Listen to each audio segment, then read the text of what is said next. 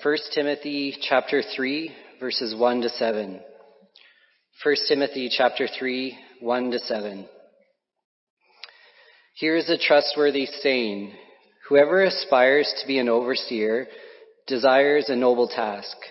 Now the overseer is to be above reproach, faithful to his wife, temperate, self-controlled, respectable, hospitable, able to teach, not given to drunkenness, not violent but gentle, not quarrelsome, not a lover of money.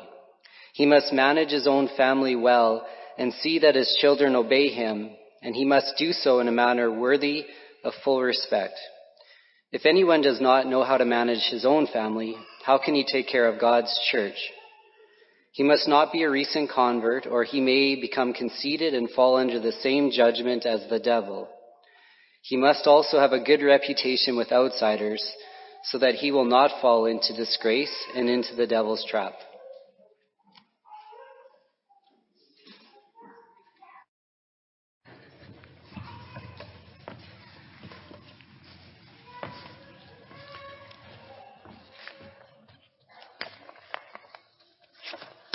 Good morning. I will say it's been said before, Happy Father's Day to the fathers among us.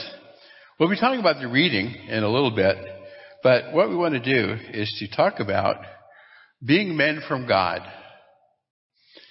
And as I start out, I'm going to be a little uncomplimentary about guys. The trouble with guys. That's very tempting. And you notice it's the women that laugh? No. So, many don't have any idea of what they need to do or to be. I basically just kind of lived and functioned and, went through all the years of school and college, university. And when I got into the working world, and in high school, I had a summer job for 3 summers in a warehouse and worked with some guys there that were, shall we say, not particularly pleasant people. But then when I got into working in the store after we got out of college, my bosses were really quite despicable characters. I hate to say it, but there were just some dimensions of their lives and I came to realize in time that they really were adolescents in grown bodies. So maleness is often defined by overdoses of testosterone. And so we kind of get the caricature. And the little thing I wrote that didn't make it into the update for the email, but, it was about, remember, there used to be a sitcom called Home Improvement many years ago. Tim, the Toolman Taylor, who machoed and grunted his way through life. It seemed like every episode he'd be going, it's kind of the demonstration of his manhood. And, so the epitome kind of, or the caricature, maybe a better term for it, of the deep voice, physical strength, aggression, we call it machismo or macho man. And, through the years, there have been several attempts. Back in the early 70s, Aubrey Angelin published a book called, trying to temper this view. And so he wrote a book called Man of Steel and Velvet. The guys needed to be both strong, but also to be gentle and use the word soft. So we want to talk about what it takes to be husbands and fathers. Now, as we start, and you think about all the songs that we've sung, or many of them have talked about God as Father. The Bible reveals God, and God reveals himself through the Bible as Father.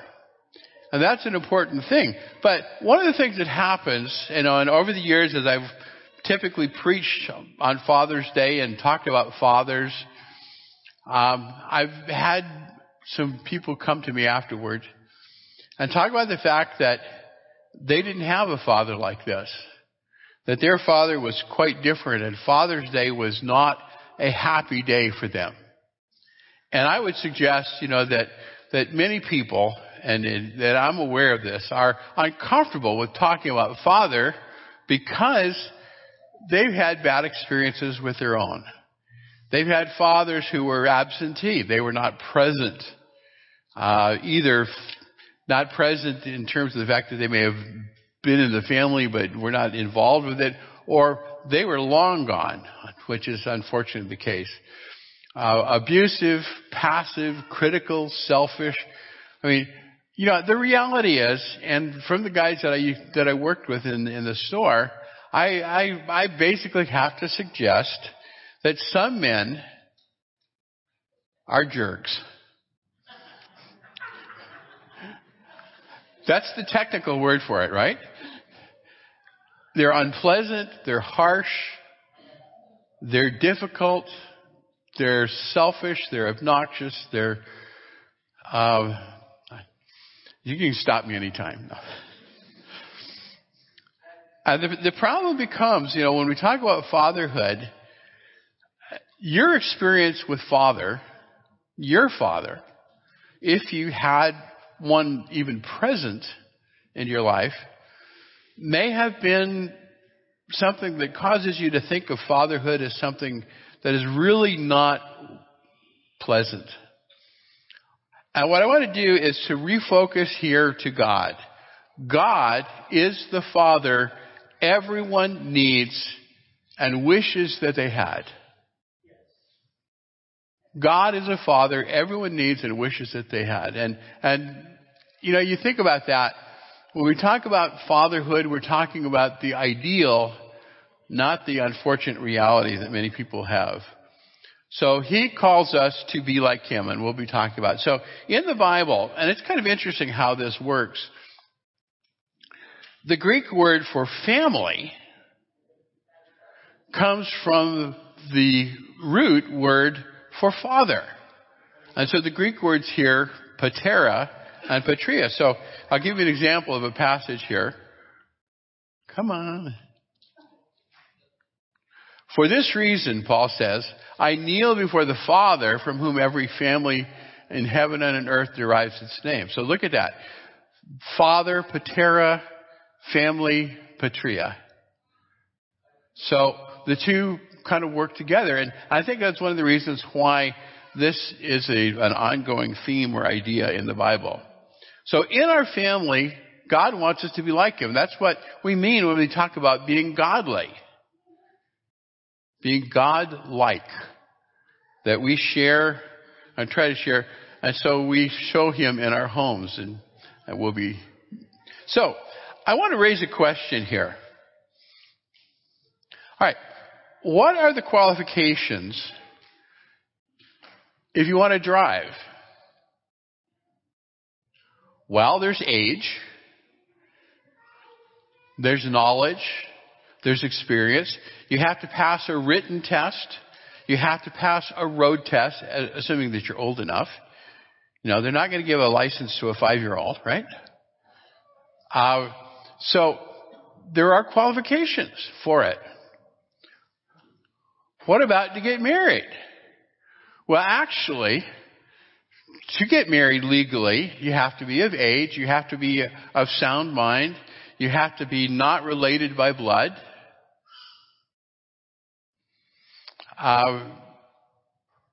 There are qualifications.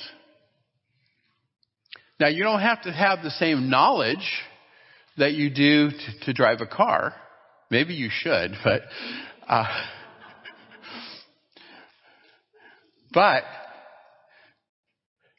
there are qualifications. There are many careers and professions that require training and certification and licensing. You don't want your surgeon to not have an education, right? You're assuming certain things about him or her that they are recognized to be knowledgeable and skillful at what they're doing. You want to go into a building designed by a certified architect. Okay, that said, what are the qualifications to be a father? None.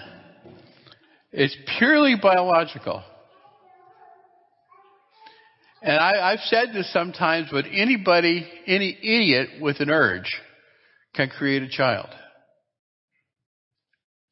And I realize that's a pretty harsh way of saying it, but you've lived long enough, as I have lived, that you've seen situations where people have parented children that had no business doing that.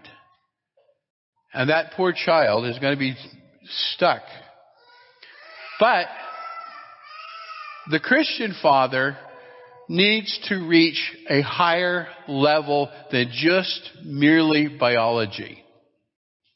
There needs to be more to us than just being biological fathers.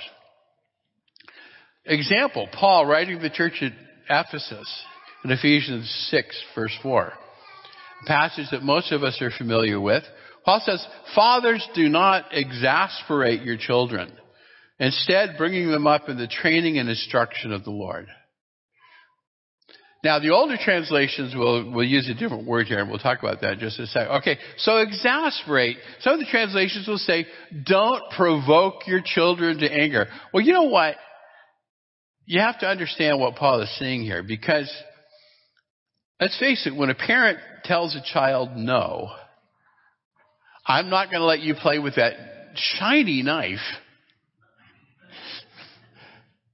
it's going to be, a little child is not going to understand, and they may get really angry. That's not what Paul's talking about. This is an ongoing, and so it's bringing the child to outbursts of anger, uncontrolled rage. In other words, it's really pushing them to the limits. It's not just some of those things that need to happen. So don't exasperate your children, but to bring them up. And I like one source that suggested that the expression here, you should understand it as nourish to maturity. Bringing up is nourishing. In other words, they're being part of the process, not just of their physical growth, but their emotional, mental, spiritual growth. So,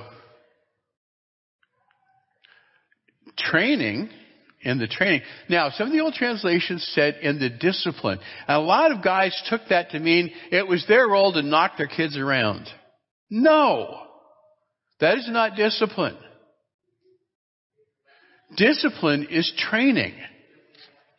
And again, one of the sources that I was looking at suggested Christian character training. See, if we're helping them to mature, we're helping them to develop character. When Proverbs says, train up a child in the way he should go, and when he is old, he will not depart from it, what the writer of Proverbs is telling us is that parents, fathers, have a responsibility in the shaping of their children. And when their children get older, they will bear that shaping. Then instruction. And the word instruction here comes from a word that means mind. So it's shaping of the mind. It is that idea of properly setting the mind. So you think about what he's saying is then don't drive them to anger and rage, but to nourish them, train their character, and shape their mind. That's a sobering responsibility, isn't it? Malachi in the Old Testament referred to, talking about the broken marriages of Israel, said that in marriage, God was desiring godly offspring. And if you think about it, that really was in the Old Testament kind of the equivalent of what we're talking about for Christianity in the New Testament. The shaping of a child's life to become a child of God as an adult. Now, it was worded in a way that we'll be talking about in just a minute. But I want us to think about and understand that as Christians, our first ministry is in our families. Gordon MacDonald, in the early 70s published a book that I just really love called The Effective Father. And over the years, have done many lessons based on some of his ideas. But there's two ideas that he has in there that I really kind of... number one, he uses the picture of a race car. And if you ever watch a race like like Daytona or the Indianapolis 500, you see all the cars get lined up on the track. And then there is a pace car that goes out in front of them, and they drive around the track sometimes several times, kind of in formation. And the pace car is setting the pace, and each time will be speeding up a little bit until it reaches the point that pulls off out of the way and lets the race cars go on. And that's a pretty powerful image of parenting. That the parent, the father, sets the pace at home with the ultimate objective of getting out of the way to let the children run their race.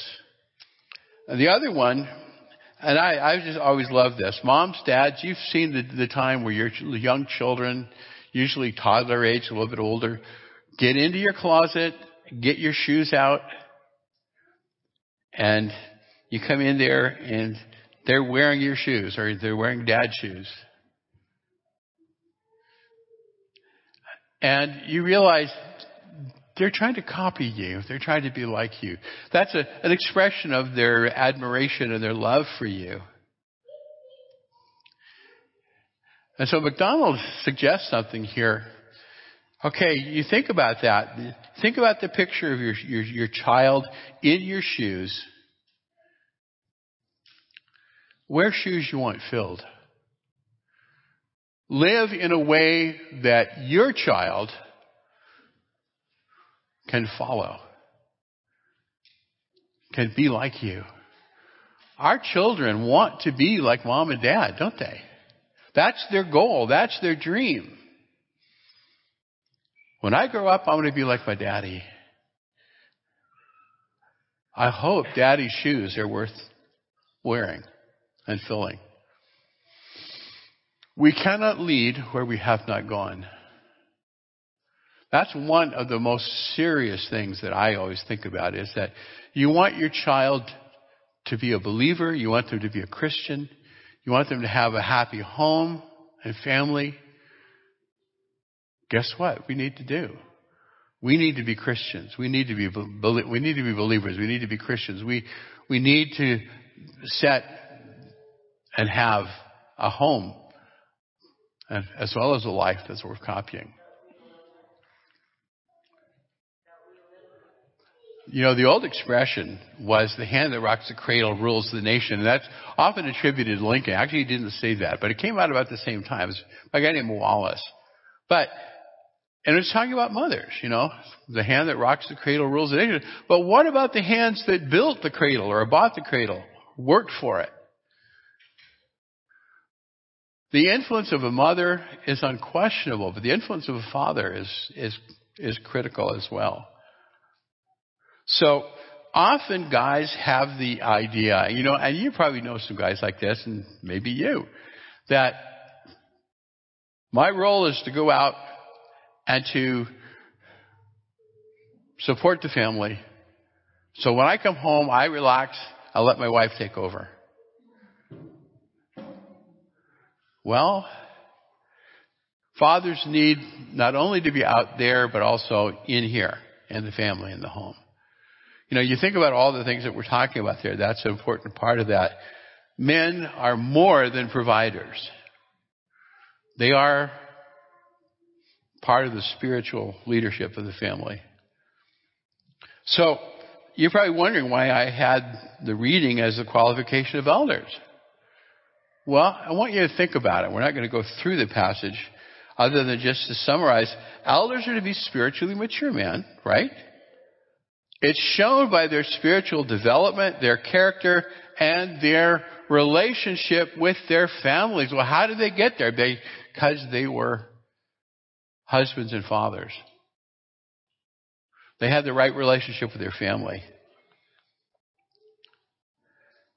They have wives and believing children, which suggests they're able to teach. That's one of the important qualifications of elders, right? Of able to teach. Well, how did they get that way? From being in the home. Shouldn't all Christian men aspire to the same type of character as the qualifications of the elders? I mean, I've often wondered about that. I worked with a congregation many years ago that had been around for like 40 years and had never produced an elder. Why? Christian men should be growing into being that kind of person. And if we're content with less, then it's not surprising if our children become content with less. In the Old Testament, there's a passage, and I thought about having Tim lead this song, and I thought, well, no, because I want to focus on a different part of it than the song has. But in Deuteronomy, chapter 6, verses 4 to 9, there's a passage that is known in Judaism as the Shema. The Shema is recited daily by faithful Jews. Think about that. What would you do if we said, okay, we have a passage of Scripture we want you to say every day for the rest of your lives? It would be hard for us to find a passage quite like this, but so Deuteronomy 6, 4 to 7 says, all right, and I'll just explain something. One of the things that happens in Judaism, in Hebrew, is that things, even books, become known by their first word. Genesis, the first book of the Old Testament, the word Genesis means in the beginning. Oh, what a surprise. Okay. Shema means, any guesses? Hear. So you want to remember the passage? Hear, O Israel, the Lord our God, the Lord is one. Love the Lord your God with all your heart, with all your soul, and with all your strength. Some of the repetitions of this in the New Testament will add the word mind as well to this. Heart, soul, mind, and strength. But that's a picture of the complete person, isn't it? Heart, soul, mind, strength. That's everything you are. So love God with everything you are and everything you have. But then look what it goes on. These commandments that I give you today are to be on your hearts. Okay, the heart is the center of the person. It's who we are. Not the organ, but the person. So it's to be on your hearts. And I'll look how it goes on. Impress them on your children. Not just you, but teach your children. Well, how and when are you going to do that? And look at this. Talk about them. See, your children, talk about them. When? When you sit at home. When you walk along the road. When you lie down. When you rise up. Isn't that powerful? Now, one of the things that we don't have that the world had until fairly recently in our history is that fathers worked at home and the children got to work with their father. And so they saw Dad doing what we call the chores, right? They saw how Dad took responsibility for the livestock. They saw how he looked after the house. They saw all of these things. They saw what happened when Dad hit his finger with a hammer. Oh. They saw how Dad handled adversity, difficulty. They saw how he faced challenges. And so this makes a whole lot more sense when you see the passage talking about walking along the road when you lie down, when you rise up. Because kids were there and they saw. Today we have to be more, and the word we use a lot today is the word intentional. We have to be more intentional about our parenting and about our teaching and what we do with our children.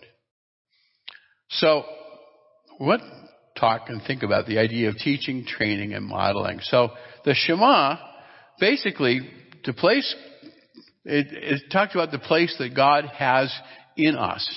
It's first. All of our heart, soul, strength, and our mind. That's our priority. But then the place we have in our family's life. That we are connected with them and they are connected with us. And so to teach, impress as we walk, talk, lie down, get up. So the power of example, the demonstrated discipleship. I've coined a term here, but I think it's important for fathers to have that sense that if we are disciples, and we as Christians, we are disciples of Christ, we are followers of Christ, we are learning from Him, we're developing to be like Him, and we want to demonstrate discipleship, what that means to our children, so that God and Christ is our main priority. So I want to ask the question, what do our children see in us? And I want to tell you a little bit about my father, and some of you know that I'm talking about my adoptive father. I was adopted from fairly shortly after birth. And my father was, at that time, an officer in the U.S. Navy. In World War II, he was what was called a naval aviator. He flew airplanes off of aircraft carriers in the war. By the time I came along, he was an officer on a big aircraft carrier. He had led a squadron of planes, and then he became the air officer on the aircraft carrier. And then he reached the point where the Navy moved him to Newport, Rhode Island to be on the staff of the U.S. Naval War College. So the responsibility that Dad had, and he never talked to me about his job. I was a little boy. I wanted to know, what do you do, Dad? And I remember going to his office in the War College, and he had this great big huge safe that was labeled top secret. Nothing gets a kid's interest more than telling them that it's top secret and you can't know what's in there. Dad was busy. But you know what? I never heard my dad say, I'm too busy. And that became really important when it came to church. Because despite this major career in the Navy, we were always involved in small congregations. So there in Newport, except for one short period of time, we didn't have a preacher. And on Saturday evenings, my dad was sitting at the dining room table with papers and books spread out all over. And he was working, getting ready for the adult Bible class and or the sermon for church the next day. And so when I think about my dad, that's the picture I have of a man who's ready to do everything he could to help the church, to help other Christians in his service to God. You think that had an impact and an imprint on me? So, what do our children see in us? Well, I'll tell you another story from when I was young, kindergarten. After church, we were meeting in a VFW hall. We rented a facility, and many of the guys after church would step out onto the front porch, the front steps, and smoke. This is a different era, right? And they'd be there smoking. So as a little guy, I went and got in our car, pushed in the cigarette lighter, got it hot, and put it up to my lips. Not a good idea. I was following the example of other guys at church. And I've got to admit that at that point, Dad and Mom both smoked too. When I was in my early teens and they found a cigarette in my mouth, they both quit. Because they realized the effect that their example was having on me. So I want to raise the question seriously, what do our children see in us? Is church a hobby, a pastime, a diversion? Or is it more meaningful than that? Are we really engaged with our faith and God's Word? Do they see us with the Word? Do they see us studying? Do they see us learning? Do they see us growing? Hopefully through the course of our lives. And one of the things that I also realized that over the years I saw my dad grow in some incredible ways. Dad ultimately, when I got to about junior high school, grade 7, from that point on, Dad, because they still moved around a little bit, Dad served as an elder in 3 different congregations, and they had moved to North Carolina, and the elders there wanted him to join the eldership there too, but had not reached that point. Dad was the kind of man that was recognized for his character, his faith, his knowledge, his leadership, his spiritual leadership.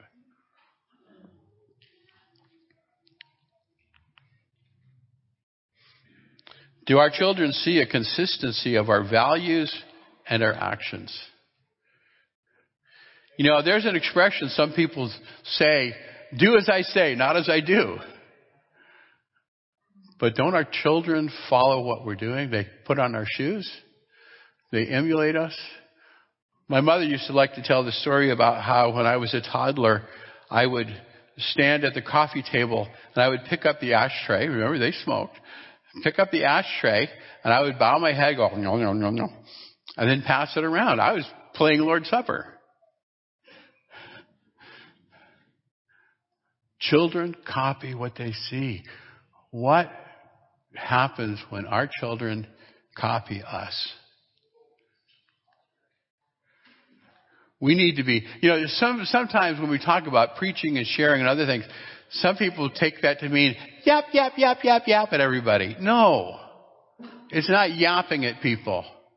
It's being a living sermon. It's being an example of being the pace car, of wearing shoes you want filled. So that people can see that. Do our children see us having, as fathers, an active role in the work and ministry of the church?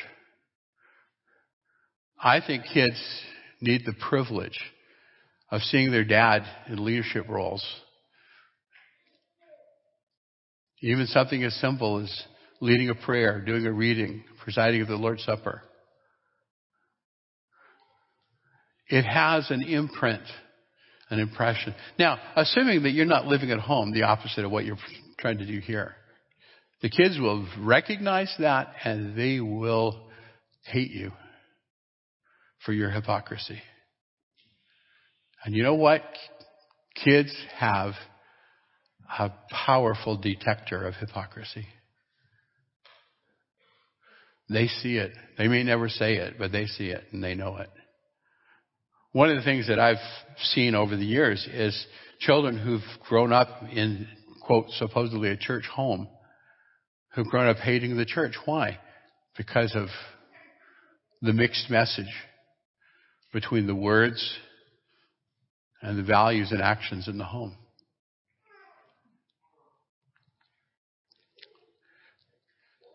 To see our roles in public and personal worship. You know, one of the things about faith is it brings us to step outside our comfort zones. Sometimes guys have said to me, I'm not comfortable being up there. You know what? I'm not comfortable being up here either. People are always surprised by that. They think, oh, you're just so natural up there. You're having a great time. I'm scared out of my wits. My personality is such that I'm an introvert. And I'd rather be sitting quietly by myself. But I feel like Paul says, I must do this. I want to step outside my comfort zone to do what I can to help, encourage, teach, strengthen, empower other people. That's you. And if I can do something to challenge you, then I'll go outside my comfort zone. But the question for us as fathers is, will we do that? Will we let our kids see us grow to do things we have never done before?